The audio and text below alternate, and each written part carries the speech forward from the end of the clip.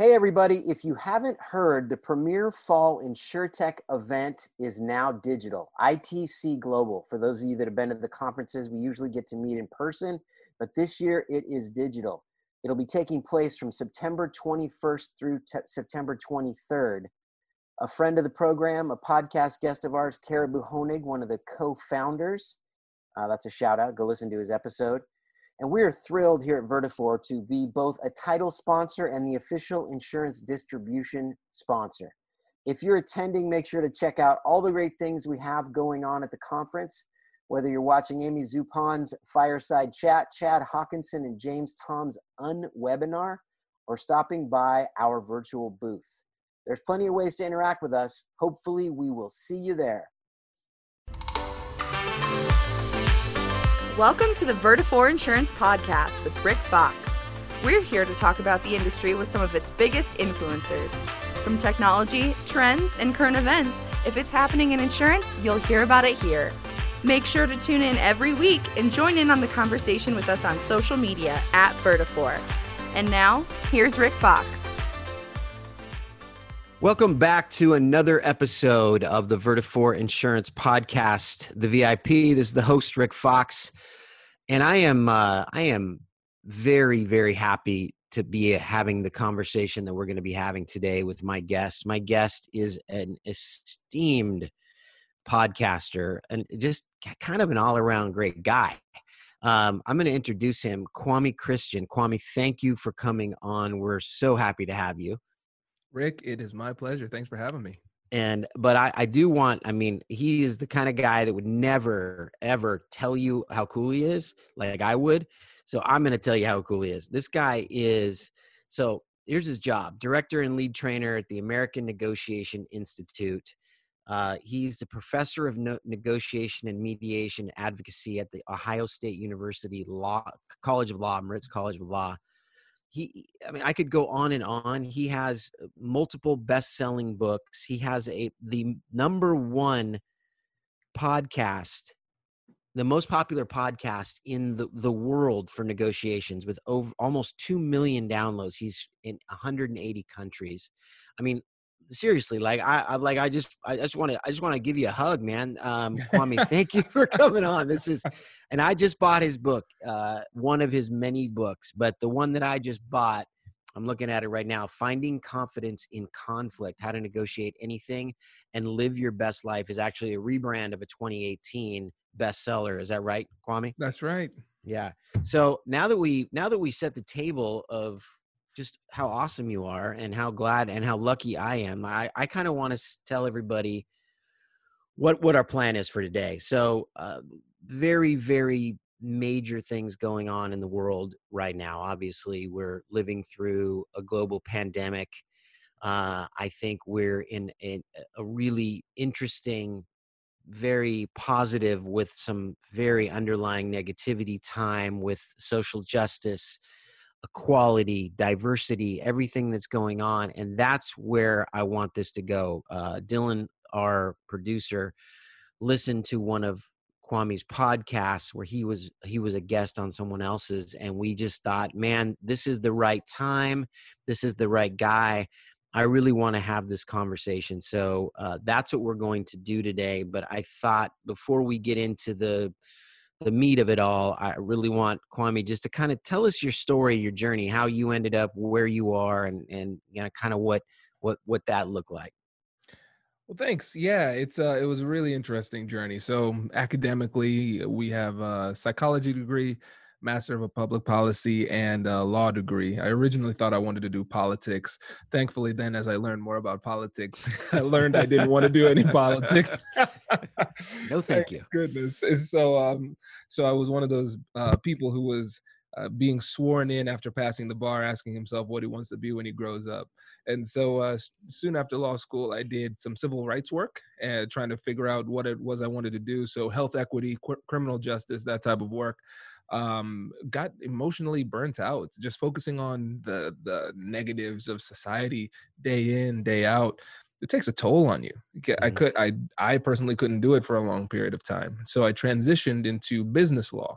So I started my own law firm, started working with small businesses, doing contract negotiation, contract drafting, business incorporation, setting up all those things. It was a lot of fun. And became a mediator and recognized that the thing that I loved the most about my business was negotiation, conflict resolution, and the business development I was doing to get more clients was negotiation seminars around the city. I said, man, these negotiation seminars, that's the most fun I'm having. So I said, well, why don't I just do that? And so I started the American Negotiation Institute, and now things are going incredibly well. But it's been really interesting over the past couple of months with all of the social unrest.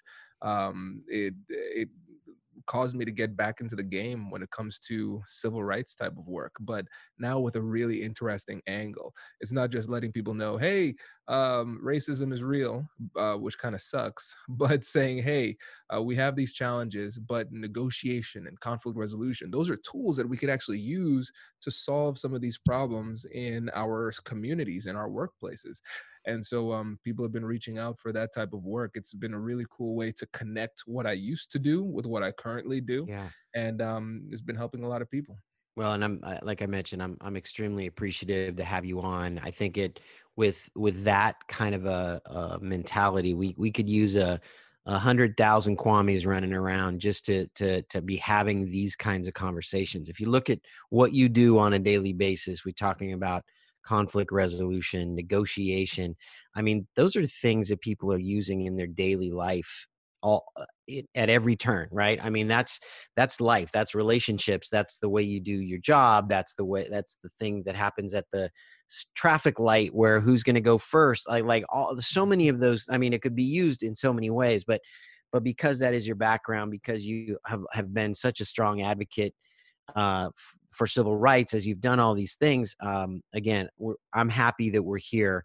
And my audience, as you know, is predominantly from the insurance world, but this is a global conversation. Like, this is a conversation that I'm hoping that people that are listening will listen to this podcast with their kids, with their families, with their friends, or at least pass it on, because these are the kinds of conversations that need to be had, but more importantly need to be heard. And that's why, again, I'm so happy. So I want to kick it off. Like, I want to get into the meat and potatoes of this by saying, okay, America is struggling with the conversation about race. Like, we can all sort of say that and everyone kind of goes, yeah, we are.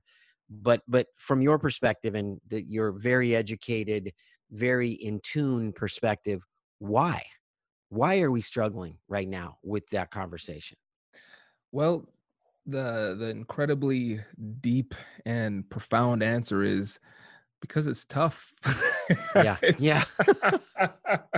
Thank you. I'll be here all day. No, but write that down. Let me write that down. It's really hard. I don't know many people, Rick. Maybe you do, but I don't. I know many people who wake up and say, "Oh man, I'm excited to talk about racial issues today." Nobody's like excited for that. Yeah. And the reason why it's so tough is because, first of all, it deals with issues of identity. So we're not saying, oh, this is the sports team that you like. Oh, this is the sports team that I like, right? It's who you are on a fundamental level. Talks about acceptance and things of that nature. And so it's going to touch some really deep emotional parts of ourselves. The next thing is that oftentimes when we're having these discussions, it reveals discrepancies between the world as it is now and the world as we want it to be, the world that we believe that we want and deserve. And so that can lead to frustrations and emotional challenges there too. And then when it comes to even people who say, listen, I see these issues, I want to actually do something about it, I want to be an ally, but I'm afraid. And they have every reason to be afraid, because if you make a mistake now, it could lead to social reprisal. Now your family, your friends, your coworkers, they turn their backs on you because you said something the wrong way. Maybe political reprisal, and not thinking about it in terms of like politics, Democrat, Republican, but within our social structures, within our organizations, there are political hierarchies. And if I say or do the wrong thing, then maybe I lose my positioning. That's not good either. And so there are a lot of legitimate reasons why people are afraid of having these conversations. And I think one of the keys we need to do is recognize that we need to figure out what the positive reason is for having the conversation. And if we can make that bigger for ourselves, it'll lead us to lean into the conversations more. And one of the things I talk about in my TED Talk and in the book and in the podcast all the time is that conflict is an opportunity. Conflict is an opportunity. And so what we need to do is figure out what that opportunity is, and then we're not going to see it as much as a threat, and then we're going to move toward the conversation and have those difficult conversations that we need to have.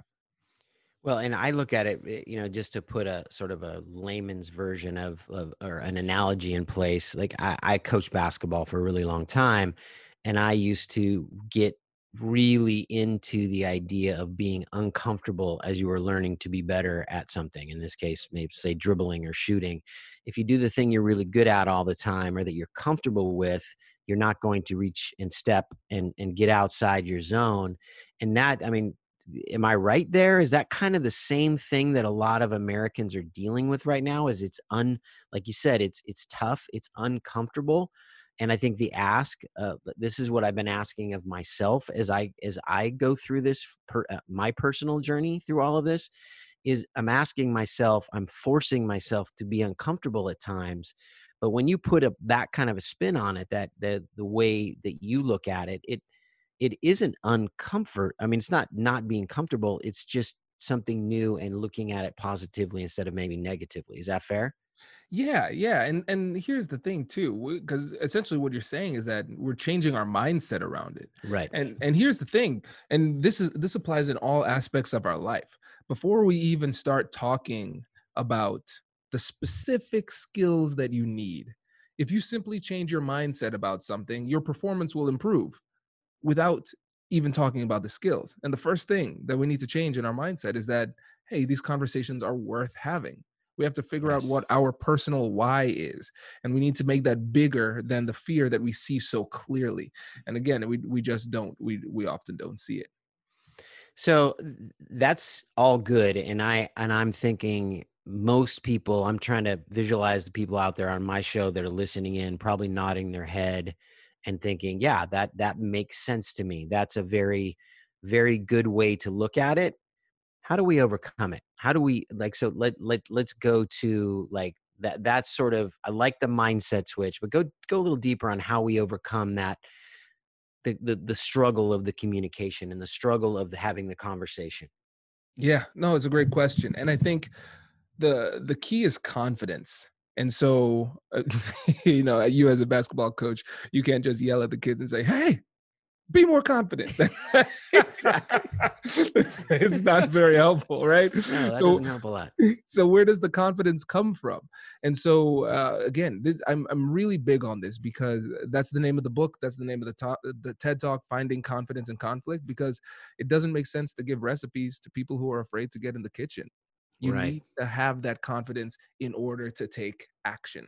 And so here are some places where you can get some confidence. So number one, I have a gift for your audience. Nice. If they go to americannegotiationinstitute.com/guide, they can get access to all of our free negotiation guides. So our general business negotiation guide that'll help you negotiate with clients, colleagues, people at work, any type of negotiation you have, but also our guide on how to have difficult conversations about race, how to negotiate for your salary, how to negotiate for your car, how to negotiate as an introvert. We have all of them there for free. So if you Wow. go to that link, you can get access to that. And so the reason I say that is because when you think about it, the thing that's really interesting about these difficult conversations about race is that they are similar in framework to any other difficult conversation you have. The thing that makes these conversations more difficult is that we have a heightened emotional state, right? And so in negotiation, time and time again, they show that if you take the time and prepare, your outcomes are going to be better. Same is going to be the same is going to be true here in our difficult conversations about race. And so that guide will help you to prepare. So that's the first thing. The next thing is we have to play the game. we have to get into the game. Again, let's stick with this basketball analogy. I'm feeling it, Rick. Okay, good. So Well, my name let's, is Rick Fox. I was in the NBA. I know. Yeah. I've listen, since the episode began, I've been holding these jokes back. So No, let them go. My people are used to it. Our Okay. listeners are used to hearing me be silly. So Okay, throw them out there. perfect. Good. So think about it. With the people on your team, you don't just, as a coach, you're not just a chaperone who says, "Hey, we're going to play this game. Go out and play." All right. Now we're going to play the next game. What you do is you play the game and then you review the tape with your team. This is what you did well. Let's do more of that. Yeah. This is what you did poorly. Do less of that. In all of your difficult conversations, in all of your negotiations, but especially these difficult conversations about race, you have to review the tape. And that's the difference between just practice and deliberate practice. That's how you improve. And so when you have the conversation, now you can look back and say, this is my performance. Oh, I see where I made that mistake.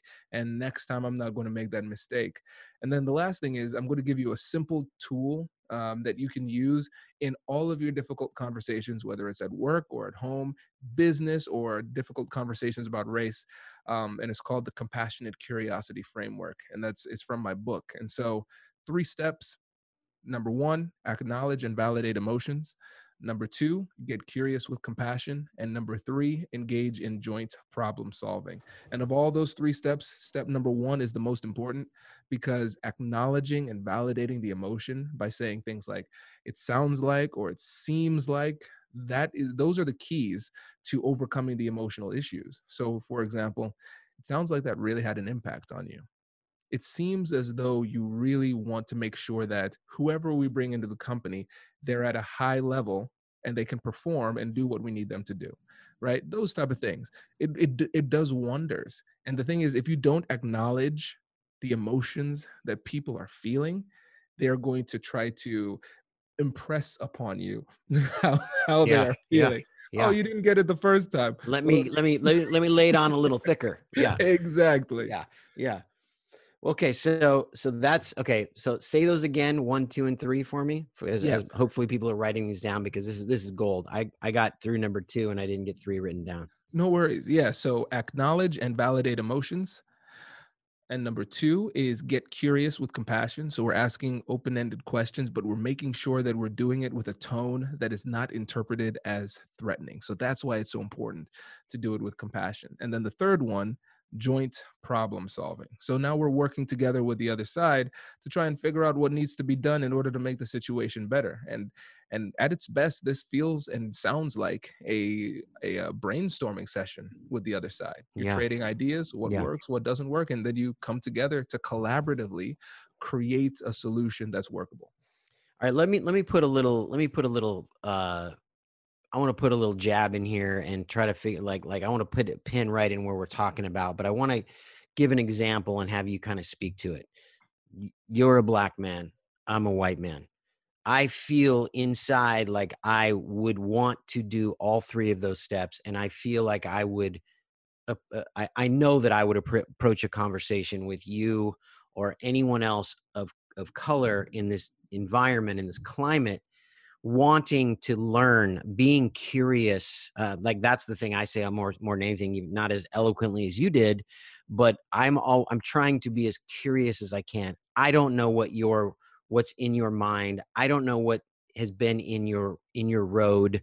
How do you get into that conversation? Like, is that the way I get in? Like if you and I were just friends, like I count you as a friend now, but let's say we'd been friends for the last 10 years. And I want to have a conversation with you and learn from you. 1, because you know so much, but 2, because you've lived a different life than I have. You've grown up in America as a black man and I have not. How do I go there, so to speak, for lack of a better term? And how do I know that that's being, not that we have an answer to this, but how do I interpret that that's being received well? Yeah, no, fantastic question. So again, what we want to do, just use the framework. At this stage in the conversation, let's say there's not an emotion specific emotion. I haven't demonstrated an emotion. You are leading the dance. You're having the conversation. You're starting the conversation. Mm-hmm. So let's acknowledge the obvious.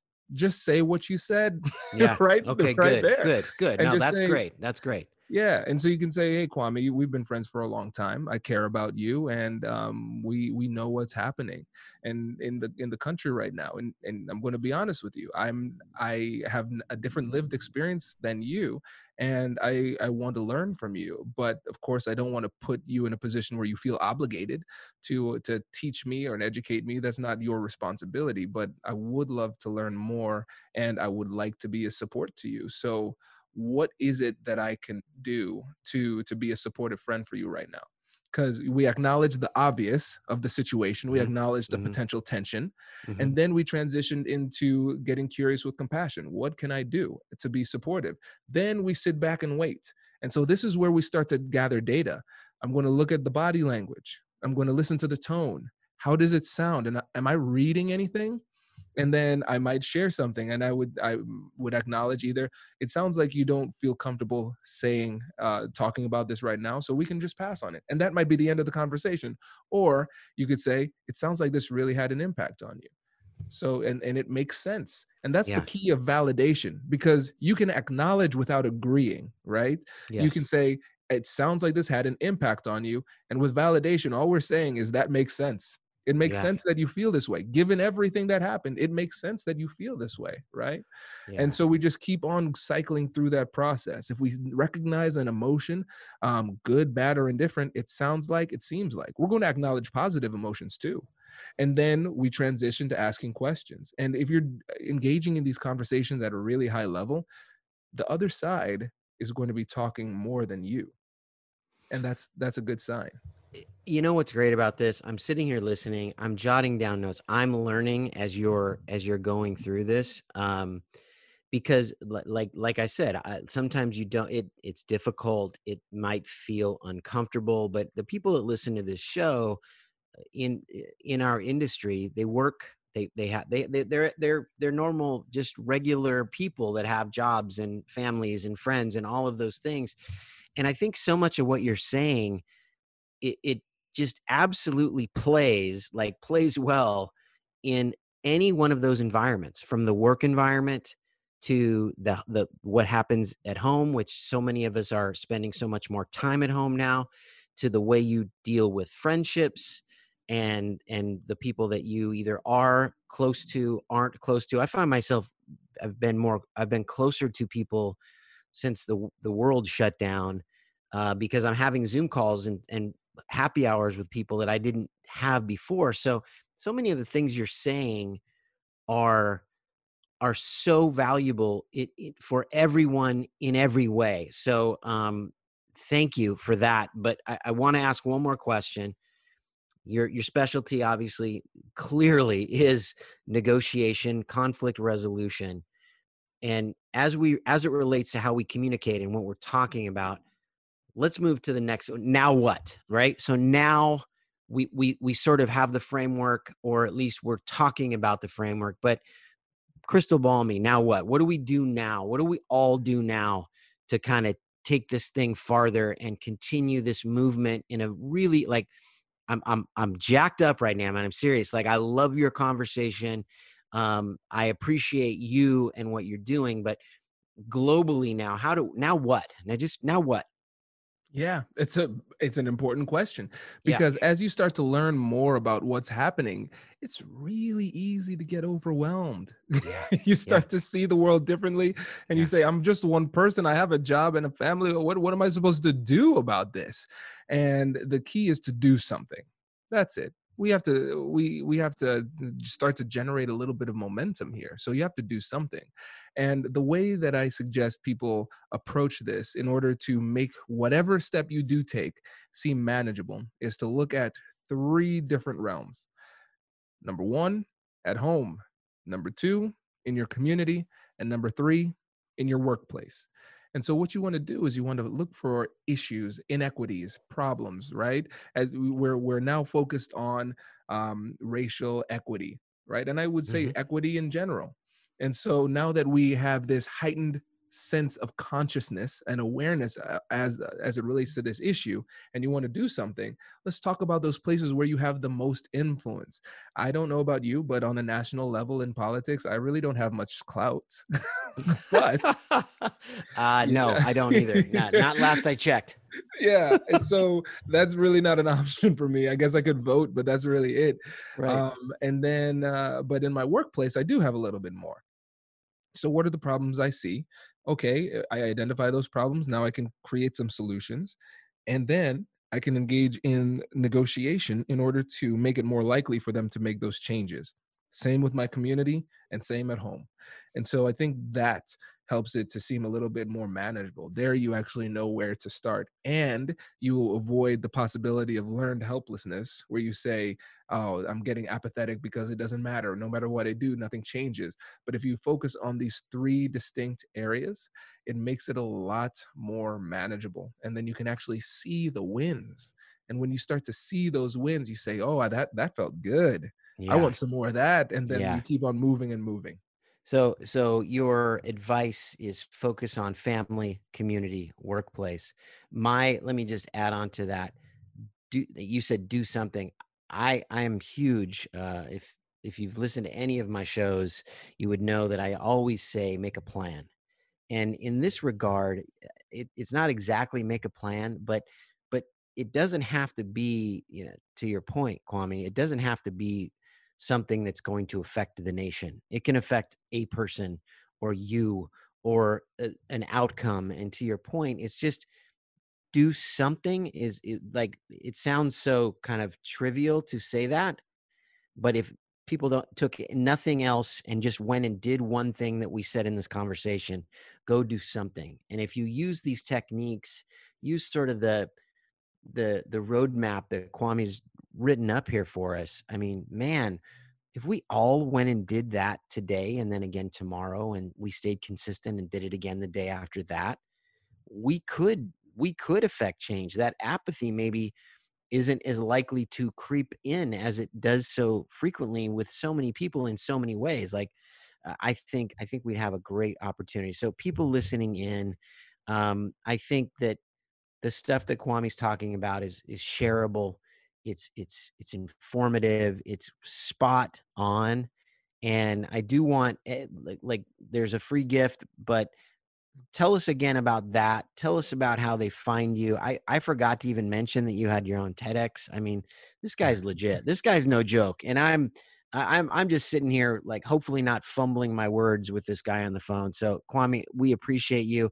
How do people find some of the stuff we're talking about today? And as you mentioned, the to get it for free, but then to even follow up. If people want to connect with you, they want to be part of your world, which I would highly recommend. It feels really good, people.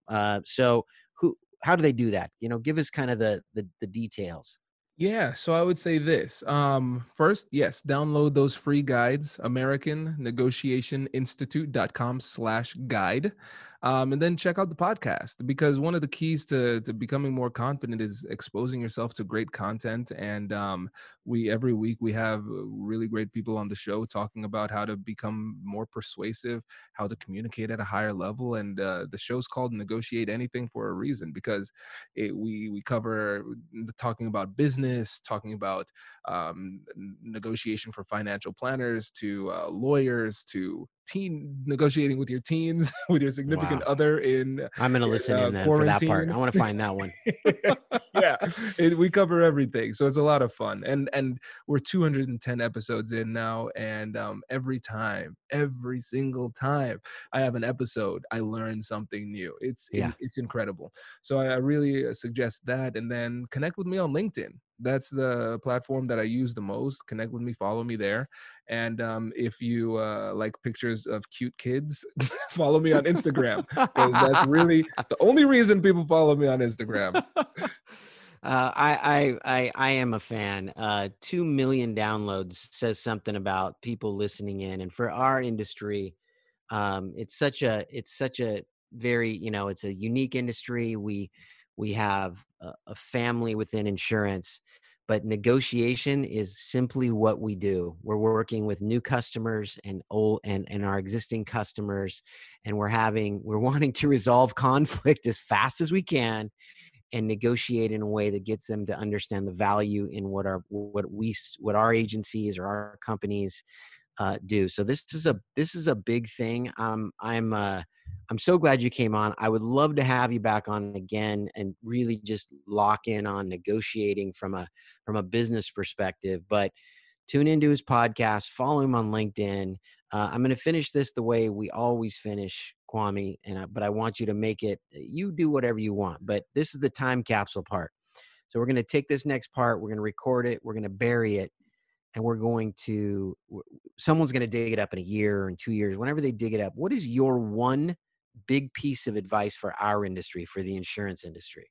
Yes. So I will say this, and I'll say I love working with the insurance industry. I've done a few presentations with within larger companies like Anthem, and then with financial planners. So I love this type of work, and I want you to remember this: the best things in life are on the other side of difficult conversations. So that's the first thing. And my piece of advice is to negotiate anything, right? Because if the best things in life are on the other side of difficult conversations, then the key to living our best life in many ways is having these conversations and having them effectively. Because it's not that it's not a question of whether or not we negotiate, it's a question of whether or not we do it well. So do it well, learn more, and actually have those conversations. Kwame Christian, everybody. Sir, thank you for being on. I'm glad we had this conversation. I hope it is one of very many conversations that you and I are able to have over the years moving forward. Thank you, everybody, for listening in. Go find Kwame. Go to his website. Get him on LinkedIn. I follow him on LinkedIn, and he puts out great content as well, just kind of all the time. Thanks for listening to the show. Don't forget to subscribe. Go on to the Vertafore website and subscribe there as well, as we're starting to do little bonus clips out of podcasts that only come through the emails that are part of that subscription. Also subscribe on Apple, Spotify, wherever else you get your podcasts. Thanks again, Kwame. We appreciate you, man. Hey, my pleasure, Rick. Thanks for having me. And thanks everybody for listening in, and we will see you next time. Thank you for listening to the Vertafore Insurance Podcast, and tune in next Thursday for a brand new episode. You can find more episodes at vertafore.com under the Resources tab or wherever you get your podcasts. Make sure you subscribe, and if you enjoyed this episode, share it on social and spread the word. Don't forget to join in on the conversation and recommend future guests by messaging us at Vertafore.